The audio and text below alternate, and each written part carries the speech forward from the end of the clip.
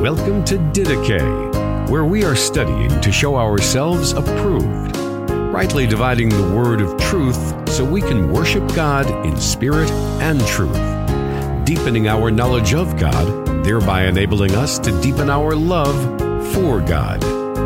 Here is your host, Justin Peters. Welcome to the program, ladies and gentlemen. I hope that this finds you and yours doing well, and I want to thank you for joining me. I am joined today again with my friend and pastor, Jim Osmond. Jim and I went to see The Shack, and we've been spending the last couple of programs telling you about The Shack, giving a review of it, theological review. And Jim, in our last program, we were talking about the aberrant portrayal of the Trinity in The Shack. Didn't really have a formal name to attach to it, so we came up with a new heresy, the Shackianism view of the Trinity, a heretical portrayal of the Trinity. And so today we're going to turn to the Christology of the Trinity, how the movie portrays the second person of the Godhead, Jesus Christ. Now, just briefly, to give you a very, very brief overview of what is an orthodox view of Christology, Christ. Before the incarnation, Christ, as was the case, or is the case with God the Father and God the Holy Spirit, did not have a physical body. From eternity past, God the Father, God the Son, God the Holy Spirit did not possess physical bodies. But at the incarnation, the second person, Jesus, did take on a physical body, a human nature.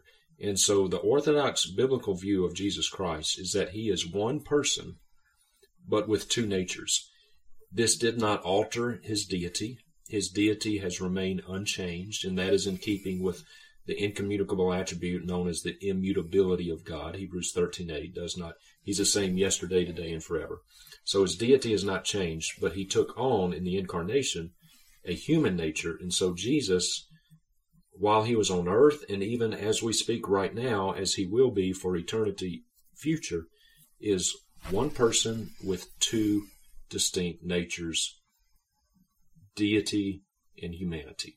A human nature and a divine nature. And a divine nature. So that's a fair representation of the Orthodox view of Christ, correct?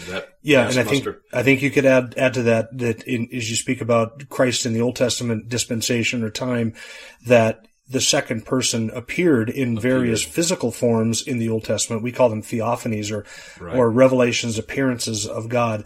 Wrestling with Jacob, appearing to Abraham, appearing to Moses at the burning bush.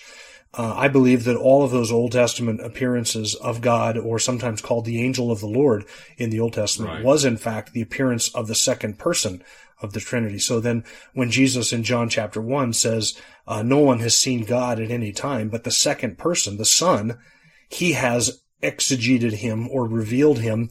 It is this, nobody has seen the full nature and the being of God, Father, Son, and Holy Spirit together, but the Son is the fullest revelation of God. And so in the Old Testament, you had the second person revealing himself, revealing God and appearing as God in the Old Testament. That was always the second person. He is the one who reveals who God is. Right. And then in the New Testament, through the virgin birth, you have the fullest physical manifestation of what God can be, as he is united and clothed, veiled in human flesh, as the hymn says, veiled in flesh, the Godhead we see. Yeah. He's veiled in human flesh. His divine nature is united with the human nature, so that in the person of Christ we have one who is the theanthropos, the God, fully man, not a quasi-combination, half man, half God, fully man, in that one person.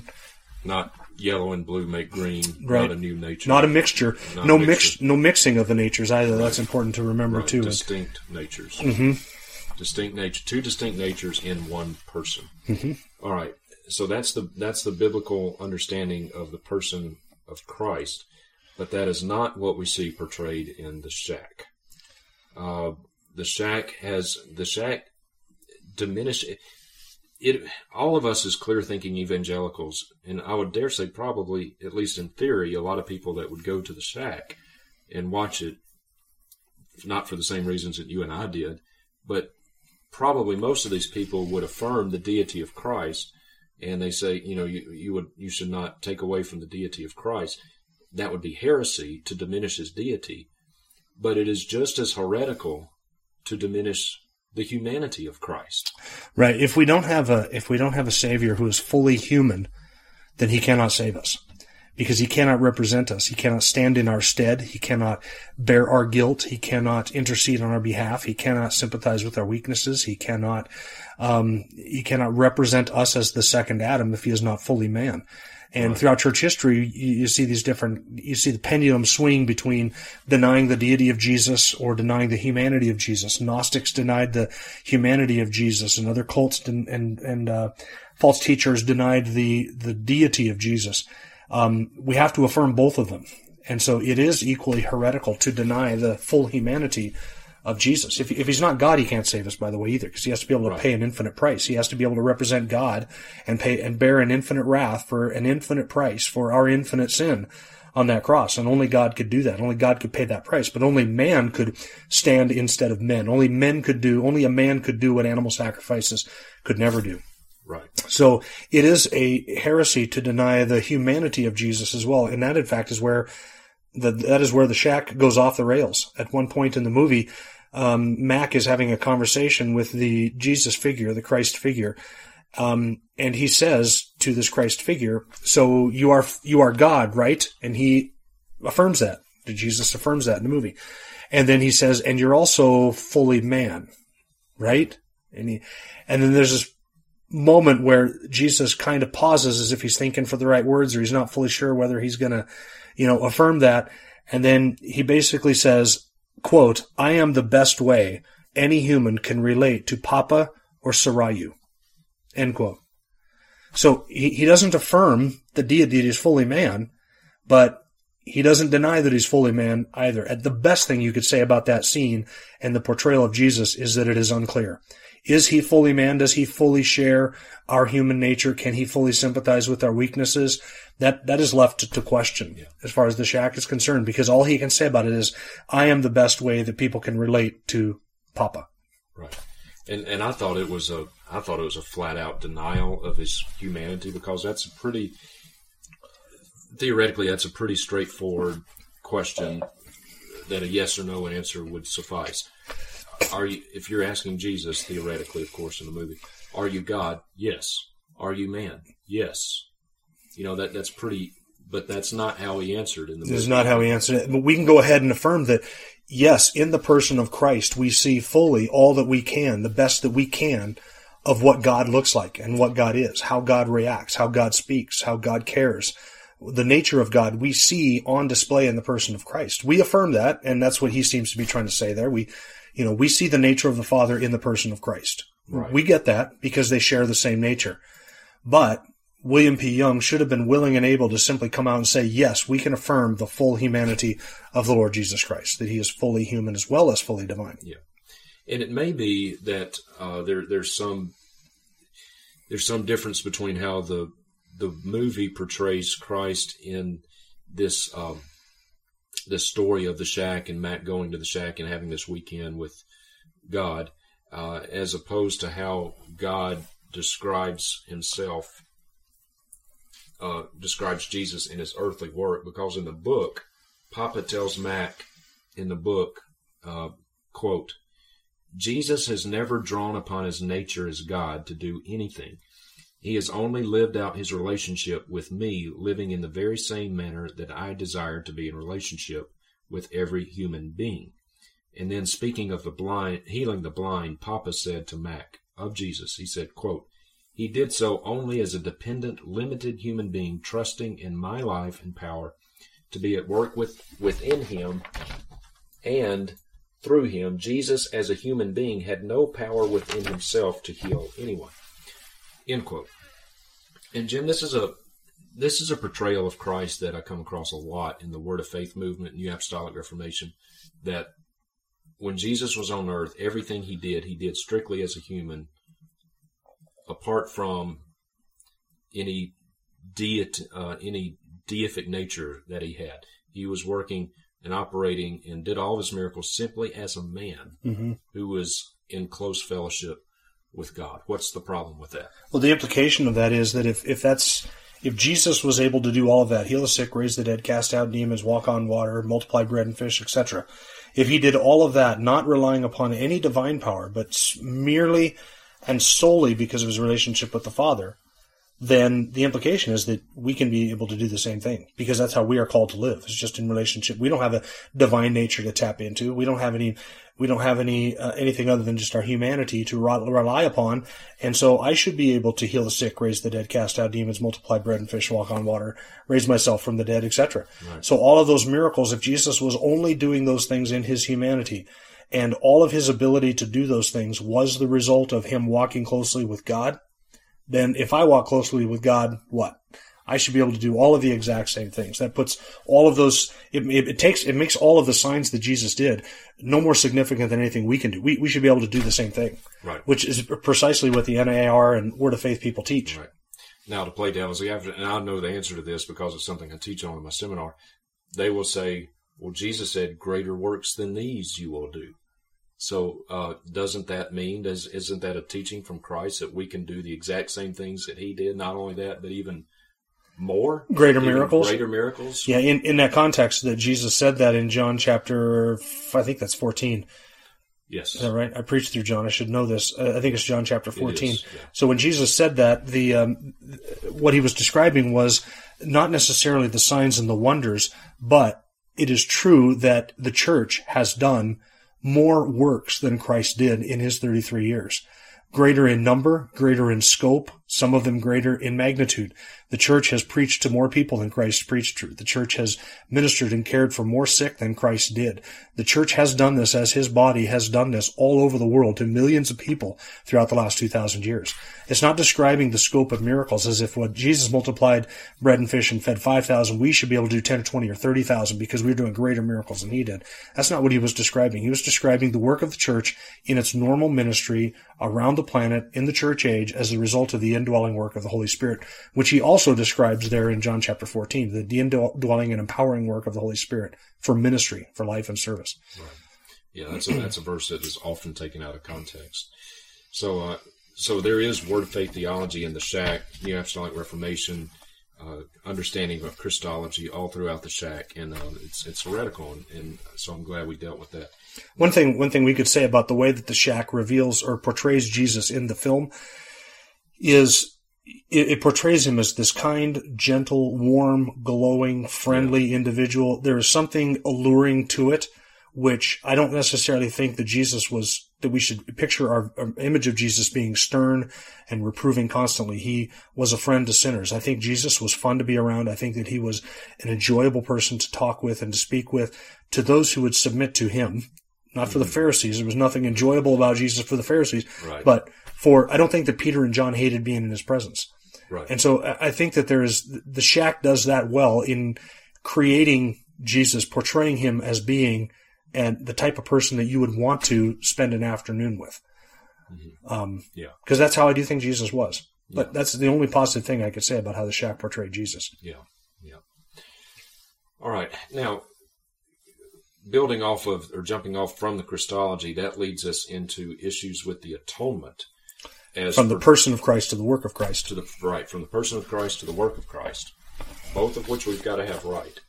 And by the way, Jim, if I were to come up to you and disparage your wife, Deidre, or say something bad about her, or say something bad about your mom, you would bow up immediately, right? And I would be upset. You would be upset. Yep. All of us would, right? I would be the same way. Somebody disparages Kathy or says something bad about my mom or a family member. We bow up. We get righteously indignant about that, rightly so. But when God is disparaged, when he is inaccurately portrayed to the world, to the masses, that doesn't seem to bother Christians, at least professing Christians. Mm-hmm. But this is something. We're not nitpicking here. We're not these heresy hunters. It's not an issue of nitpicking or trying to find fault in everything. This is a serious issue. The portrayal of God is a very, very serious issue, and it's interesting that we would jump to the defense of a family member, but when God is being attacked and misrepresented. It's troubling that so many of us don't seem to get as exercised. People get exercised when you speak bad about their pet.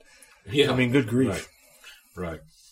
You get all upset. Don't I know? You get all upset when I start saying stuff about your dog. Yeah, he came in here and said something bad about me, and I hit him upside the head with my crutch. All right, so going from the person of Christ to the work of Christ, the atonement, a very bizarre view, portrayal of the atonement in the movie, Jim. There was each member of the Godhead, Papa, Sarayu, and Jesus. Each of them had nail prints in their wrist. And oddly, it was just on the underside. It did come out on the, whatever you would call that, dorsal side or whatever. I noticed that, yeah. So I don't know what that was about, but anyway, we'll let that slide. But each member of the Trinity had the nail prints. Now, there's a word we give to this. There's a term called patripassianism, which means that refers to the heresy that God the Father suffered while Jesus was on the cross. God the Father suffered as well, shared in that suffering. It's called patripassianism. But this we could, I guess, call theopassianism, because each member of the Godhead suffered. It's an element of Shakian theology. Another element of Shakian theology.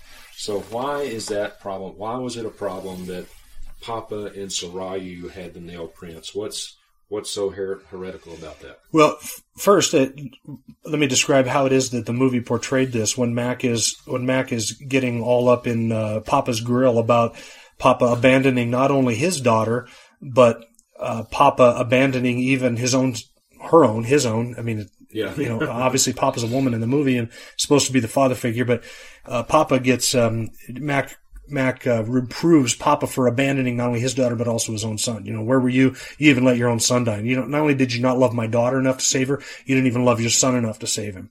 And so there is this reference to Christ dying and being abandoned, and they even quote that Psalm 22. Yeah, Psalm 22. My God, why have you forsaken me? And he uses that to show that, even there, Papa abandoned her son on the cross. And so then Papa shows his wrists to Mac and says, no, while he was there, don't think that I was distant from it. I was right there with him. And as if the Father shared in that suffering and showed the wounds on the wrist in order to prove that the Father was there in that suffering. And then at another point, there is just, and it's brief, but it's very brief, where you see the Holy Spirit, Sarayu's wounds, as her hands hang to her side. You can see it, just a camera shot. So there the idea is that all three of these persons died on the cross or suffered in the crucifixion.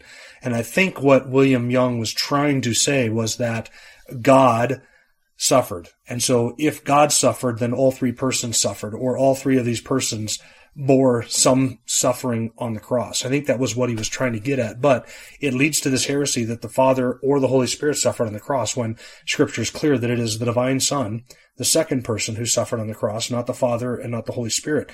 The second person bore the wrath of the first person. The Father poured out his wrath upon his Son in our stead, and that's an important distinction to make. The Father was not there suffering the penalty for sin. The Father was there pouring out the penalty for sin upon his Son, so that the Son might bear it in our stead, on our behalf.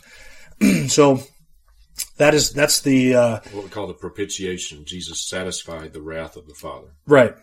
And so the reality of the crucifixion of the Son is communicated in the shack, but it's never explained. And the problem is in thinking that all three persons suffered that same wrath on the cross, or that they all died there, or that they all suffered there.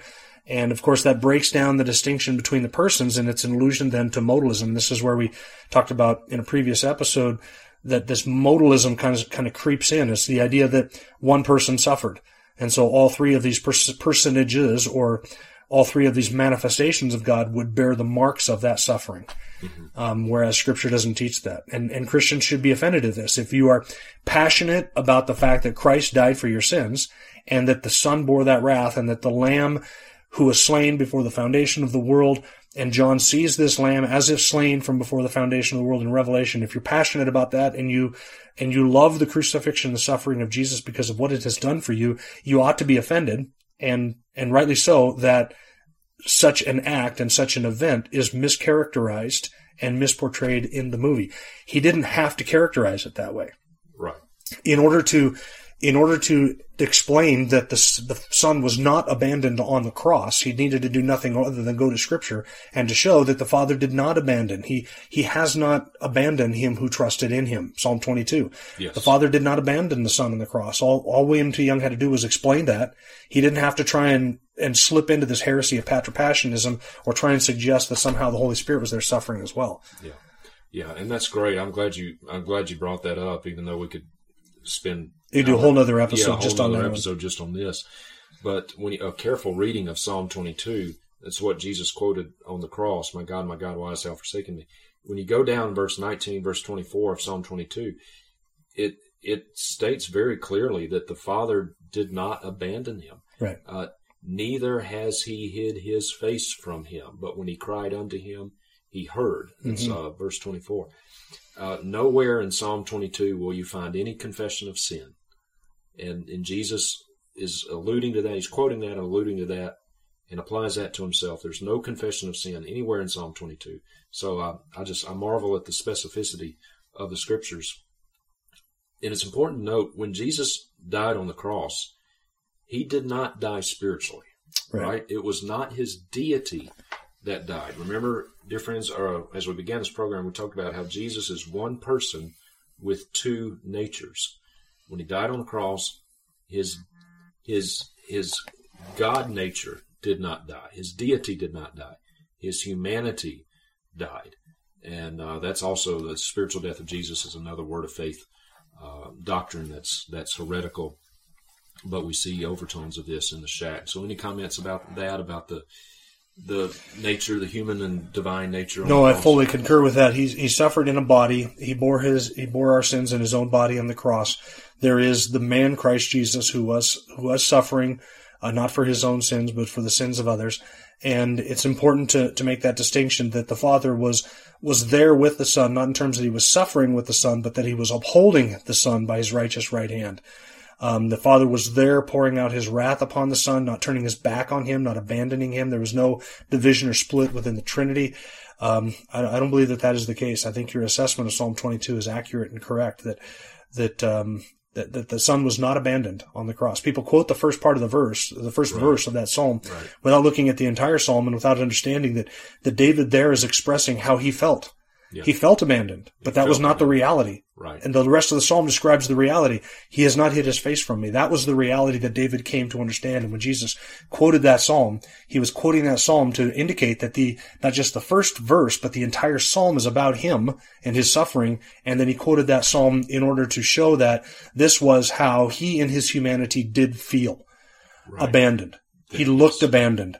And in his humanity, but in reality, he was not abandoned. In his humanity, he may have felt that way. He confesses that because the Father was pouring out his wrath upon him. Though he endured the feeling and the wrath of abandonment, he was not, in fact, abandoned. Right.